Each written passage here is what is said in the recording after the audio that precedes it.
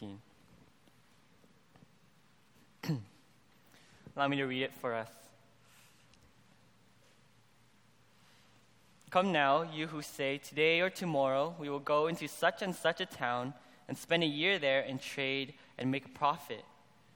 Yet you do not know what tomorrow will bring. What is your life? For you are a mist that appears for a little time and then vanishes. Instead, you ought to say, if the Lord wills, we will live and do this or that. As it is, you boast in your arrogance. All such boasting is evil. So whoever knows the right thing to do and fails to do it, for him it is sin. This is our passage for this morning. And here's a quick outline for us. Number 1, a misplaced confidence, verses 13 to 14. Number 2, life under the sovereign will of God, verse 15. And lastly, number 3, arrogance and sin, verse 16 to 17. I encourage you to follow along with me in your Bibles as I go through each verse. Let me pray just one more time. Father, we ask for your help now as we come to your word. We ask for your help for our minds and for our hearts to not be distracted. We ask for our pride and our arrogance that you would take it away, cause us to be humble, cause your Spirit to work mightily in our hearts now, to receive your word, knowing that not only will I be judged for everything I say, but we too will be judged based on how well we have obeyed and received your word throughout our lives. So help us now, God, to receive your word, to love your word, to obey your word. We pray this in Jesus' name. Amen. Brothers and sisters, in a world that is full of pride and boasting, the pride of life, the pride of possession, the pride and boasting of our own abilities and what is to come, well, James offers us a good word to help reorient us this morning and today and this coming new year. It is no surprise that we live in a world that places ultimate confidence in ourselves and perhaps in our plans over and above God. God, who's God? Who is that? I have myself. I have my own abilities. I am my own God, we say. Not too long ago, the Toronto Raptors were the NBA World Champs over and above the Golden State Warriors. Hopefully a win we will all never forget. Before that, though, Fred VanVleet, one of the Toronto Raptor players, seemed to be getting better and better and was asked something along the lines of, how did you accomplish so much? Or how did you get so much better? Something like that. And he replied something like, well, I bet on myself. Perhaps pointing to how he believed in himself. He trusted in himself. How did you do so well? Yeah, it was me. Or you can do it if you look to yourself. That type of mindset. Well, there's nothing wrong with having confidence and in working hard. Of course, we should work hard. We should plan well and get things done. Nevertheless, in our culture, it is the mindset of me, me, me. I did this. I did that. I will do this. I will do that. Nothing can stop me. This ultimate and arrogant self-confidence that places all hope and all trust and faith in our own control, in our own hands. This is the age that we live in, a man-centered, arrogant, self-centered world. We live in a culture where we make our own destiny, we set our own path, we accomplish everything we want, right? Well, brothers and sisters, do you live, do you plan, and do you work and spend your money like the rest of the world? Do you think too highly of yourself this morning? In your heart, is there any room left for God? In your mind, are you living as if God is your God or if you are your own God? Living no different from the world. So let me challenge you today to live your life under the sovereign will of God. If you learn anything from COVID and from this pandemic, you know that we are not our own gods. We are not ultimately in control of our lives. And our trust cannot ultimately be in ourselves. And this leads us to our first point. Living life with a misplaced confidence, verse 13 to 14. In verse 13, it says, "Come now, you who say, today or tomorrow we will go into such and such a town and spend a year there and trade and make a profit." A commentary notes how most likely James is addressing wealthy Christians, similar perhaps to us. How it poses a question regarding how these wealthy Christians will use their wealth. Will it be the same as the world, or will it be based on God's guidance? So this opening verse of our passage is not, in fact, foreign to our understanding. We can relate to a sentence like this. Many of us make plans and do this and that to make money, to make profit. It seems normal in our everyday world. Yet, when we read this opening verse carefully, James is pointing to a certain heart and mindset that is not good. First, it addresses those who will go to a certain place and will trade, and then as a result of the going and as a result of the trading and investing or working, there will indeed be a profit and money that is made. There seems to be a type of man and self-centered confidence and expectation about how this will indeed happen. This going, this trading, and this working will indeed all happen. And not only will this happen, it will result in profit and gain and money. It will. There's nothing about God. There's nothing regarding possible things that could happen tomorrow or possible problems that could arise. No, there is great confidence in tomorrow, in our plans, in the plans being made, in the profits and in the things to come. One commentator says that James's criticism is that they are in fact carrying on business just as the way every other merchant does, no different from the world. So once again, let me challenge you this morning to not live, to not work, or do anything in this world exactly how the world does, with the same mindset, that is, with a heart that the world has. Don't have a misplaced confidence in tomorrow and in your own abilities. Don't set or bet your life on yourself. Don't ultimately bank on yourself to control the events of tomorrow or to know exactly what will happen. Your plans aren't ultimate. And this seems to be the mistake of the Christians James is addressing in our passage.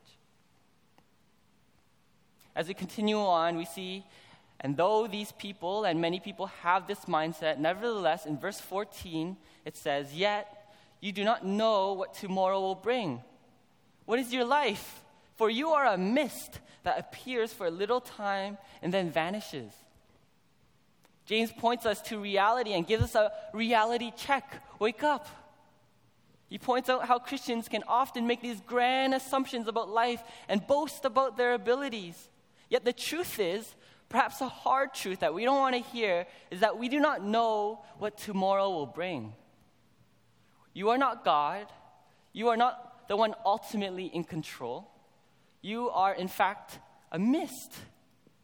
You see, the statement in verse 13 assumes a certain outcome and belief about the future, when the future in reality, as verse 14 indicates, is not up to us. It's not up to us. We do not know what tomorrow will bring.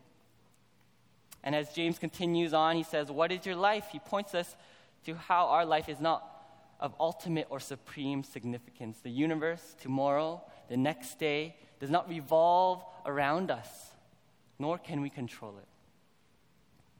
Some of you may have seen recently or for a while now people on the streets who have gotten into electronic smoking or vaping, right? In restaurants or in malls, we see people vape. They breathe in, they breathe out, and for a moment, all you can see is vape and smoke all around. Then instantly almost, it's all gone. In a second, it's all gone. It's all vapor. Disappears like it never existed. Like mist that appears, then vanishes.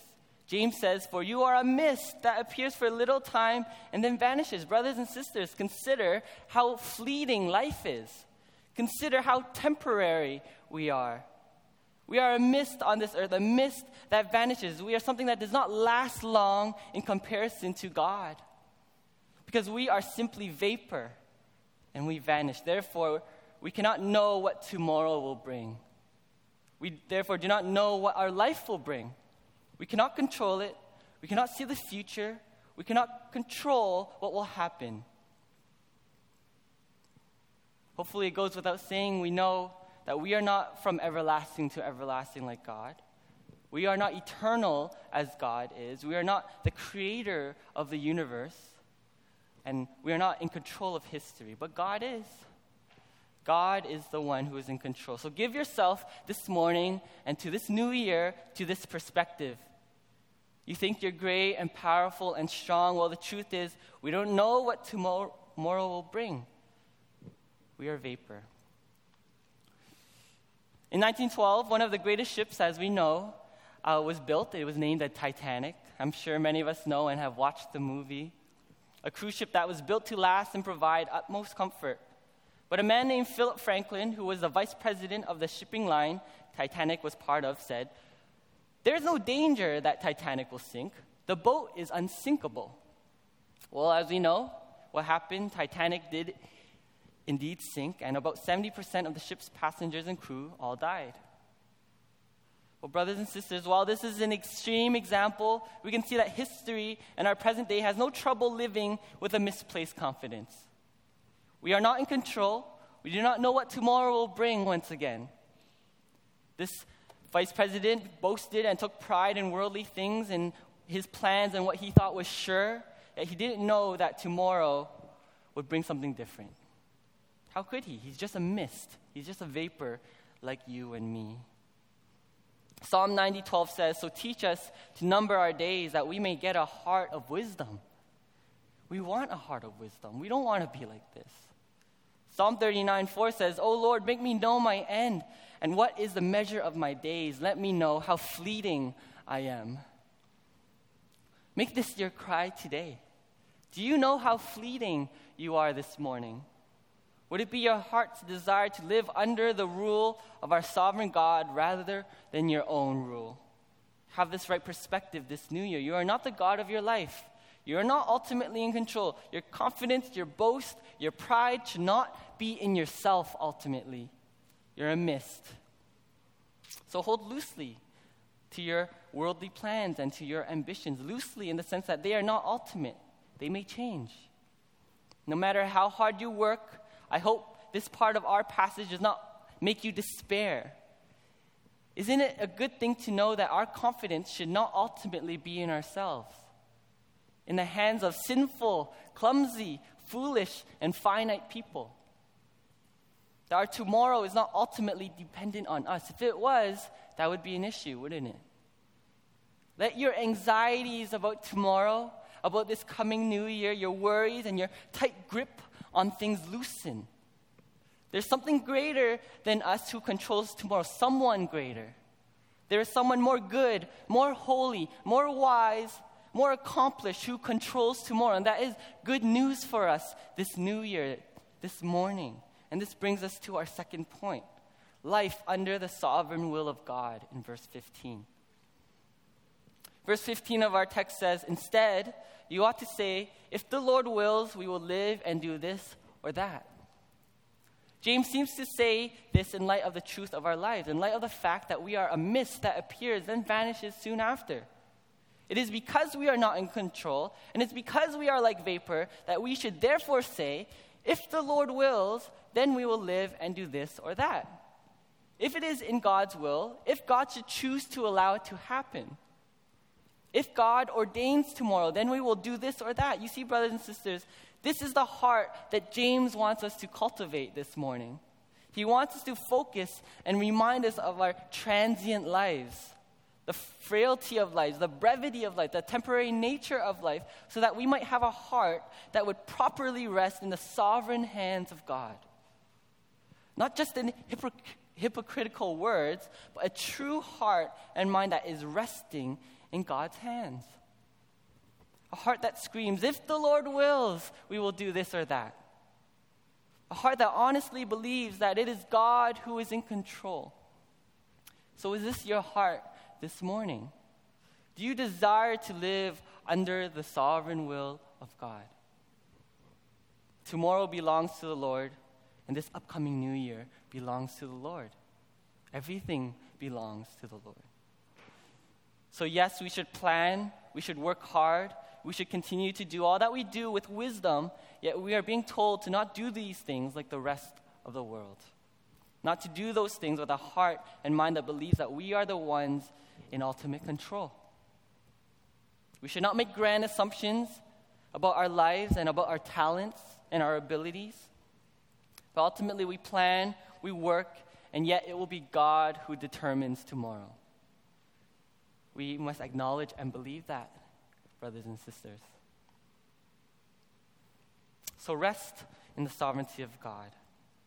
Don't be like these wealthy merchants in James, who may have put their full confidence and trust in their abilities and in their plans and worldly things. Quick application point about this. I want to ask, are you seeking to live every aspect of your life within God's will? I want you to think about that. When you go to work again this new year, are you thinking in terms of where God wants you to be? Are you planning based on where you think God wants you to be? What he wants you to be doing? Or are you simply doing what you want to do? What's in your best interest? Working where you want to work, buying what you want to buy with no reference for God? Are you simply trying to fit God into the lifestyle that you have already built for yourself and chosen for yourselves? For example, it may be common to hear that college students desire to go far away for college. Why? Maybe to be away from home, to be more independent, to be away from parents, and to go to school far away from here. But if that's the only reason we make those types of decisions in life based on our preferences alone, there's perhaps something wrong. We want to do ultimately what God wants us to do. Go to school where God wants us to go to school. To study where God wants us to study. To work where God wants us to work. Not simply where we want to work. Yes, preference is fine. It's important. But let's first consider where God wants us to go. As we often sing, we want the Lord to use our ransom life in any way He chooses. Don't we? So our hearts and our lives should be set on God's will, if it is God's will. God is ultimately in control, and He is ultimately good. So give your life to Him. So in summary, we have seen so far that James is addressing those who have a misplaced confidence in themselves and in tomorrow and their plans. There's a problem in their thinking because it forgets to take into account who really controls life. We are simply vapor, a mist. Therefore, we do not know what tomorrow will bring, and therefore we should say, if the Lord wills, then we will do this or that. And James says that this is all true, yet there is still something wrong, and this brings us to our third point. Arrogance and sin, verse 16 to 17.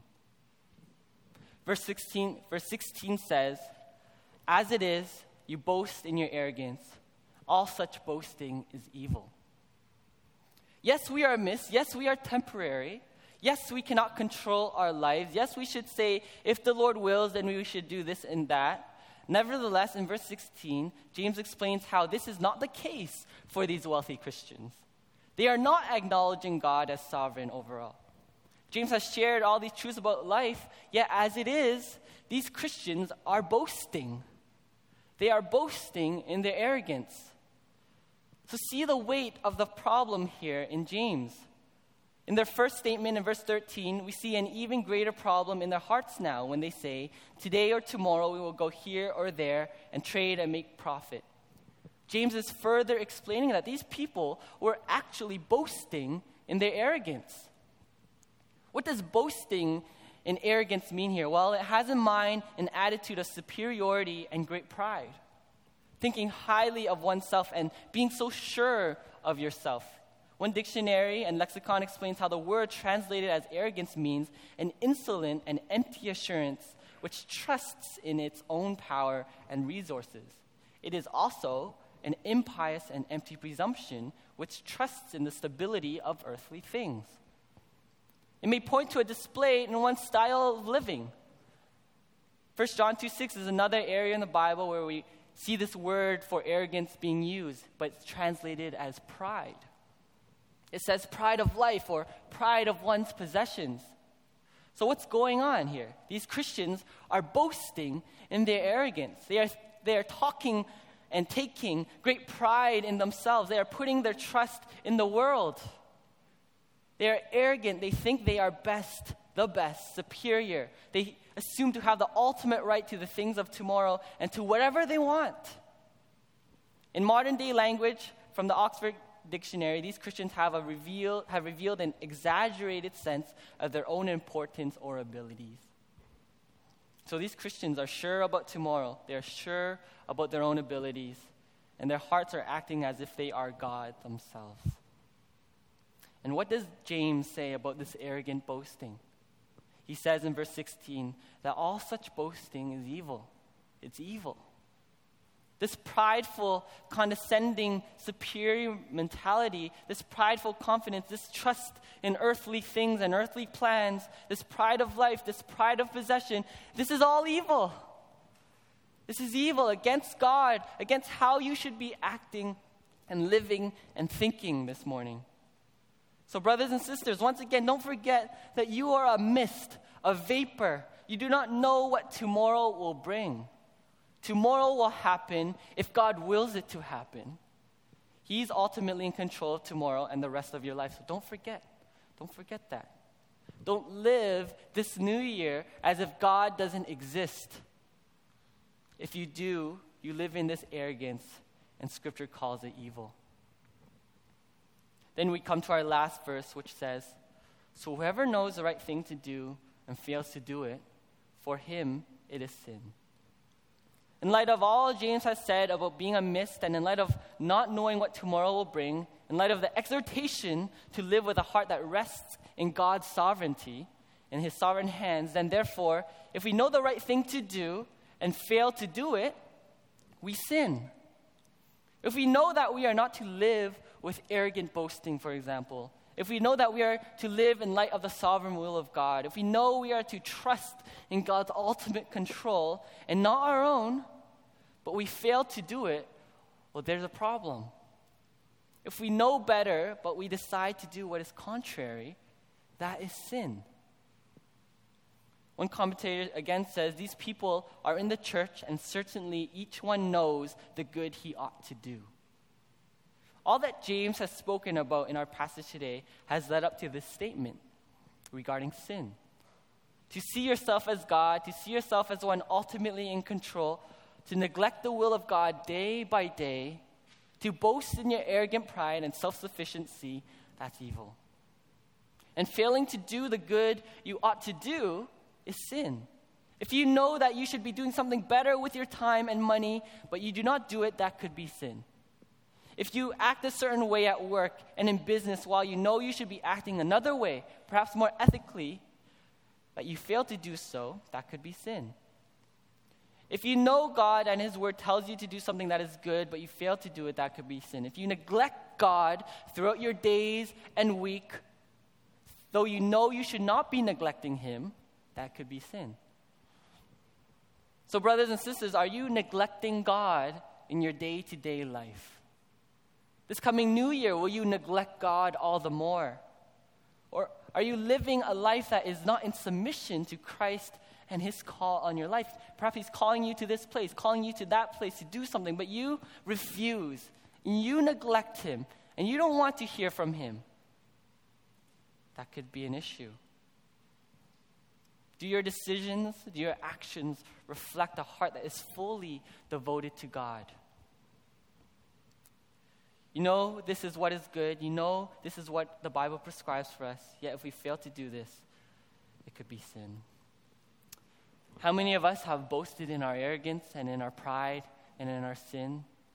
We are evil and wretched people. Not one of us in this room is free from pride and evil in our hearts, and we deserve eternal hell and condemnation against a holy God as we disobey and rebel against Him, our Creator God. Yet, in God's great love, He sent Christ to die on the cross for our sin, to come to this world as we just celebrated as a helpless babe, and to one day go to the cross, absorb the wrath of God, to die on the cross, to take our sin, so that whoever trusts in Him should not perish but have eternal life. He resurrected, conquering sin and death, so that if we trust in Him, and in Him alone, not in our works, not in our plans, not in our tomorrow, not in our abilities, but in Christ alone, we can be saved and forgiven of all our sin, forgiven of our pride in our arrogance and have everlasting life.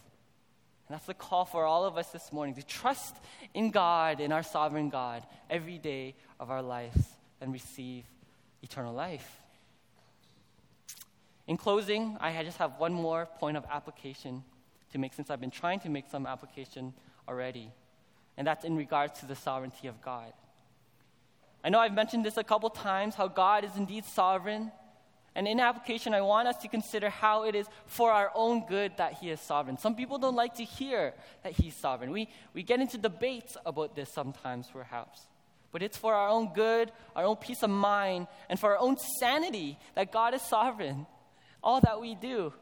If God was not sovereign, then everything in this universe would really have to be up to us.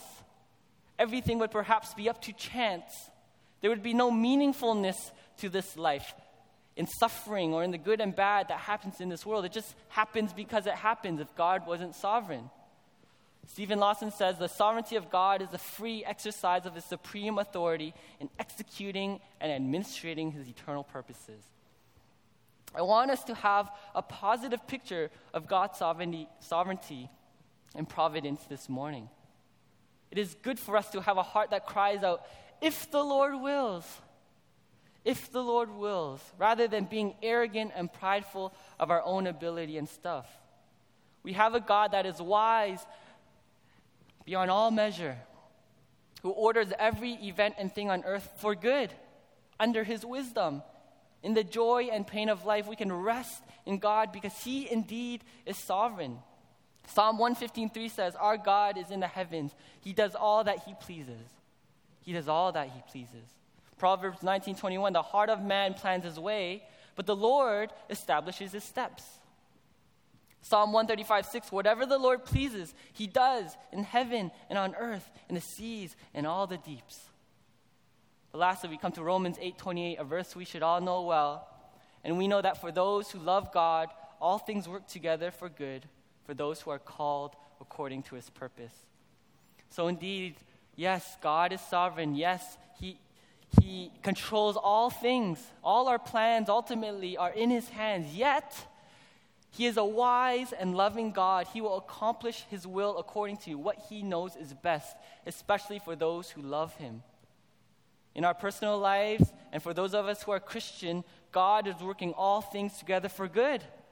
For good in our lives, according to his purposes, the hard things of life, the good things of life, the painful things of life. All this is from God, from a wise and loving God. It's not by chance that things happen to you. Hard things and good things, they're from God, a good and sovereign God. And it's a good thing, it is good news to know that our today and our tomorrow and this upcoming year are in his hands. An all-wise and all-knowing and all-loving God is controlling tomorrow. Seek his will, rest in his will, and trust in him for your tomorrow. Let's pray. Father, indeed, you are a sovereign and infinite God, and we admit and we want to understand and cry in our heart that you control tomorrow, and that you are sovereign, and that you are indeed our God. We are not our own gods as much as we want to be our own gods, as much as we want to control the events of tomorrow. Help us not to be arrogant and prideful. Help us not to seek to always take things in our own hands, to want to plan and plan until we are anxious, to work and work until we are anxious and worried. But help us to trust in you as our God, to know that you are working for our good, that our days and our lives are in your hands.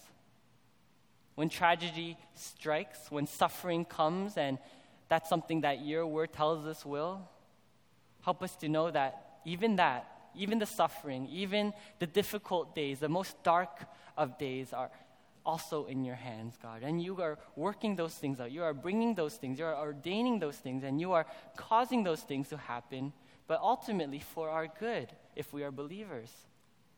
This morning, if any of us do not yet know you, I pray that you would cause us to know you. You would cause us to turn from our arrogance and our pride and from our sinfulness, and to turn to you, God, as our wise and loving God, who in great wisdom and love sent Christ to die on the cross for our sin. How much more we as Christians can have peace in our lives if we trust in you. Help us to trust in you. Help us to know the great forgiveness of sin that is in you, God, this morning, so that as we approach the new year, that we might not be strangled by our anxieties and worries and pride, but that we might have a heart that ultimately rests and trusts in you. Cause us to do that this morning, to trust in you and have lives that are glorifying to you. We pray this all in Jesus' name. Amen.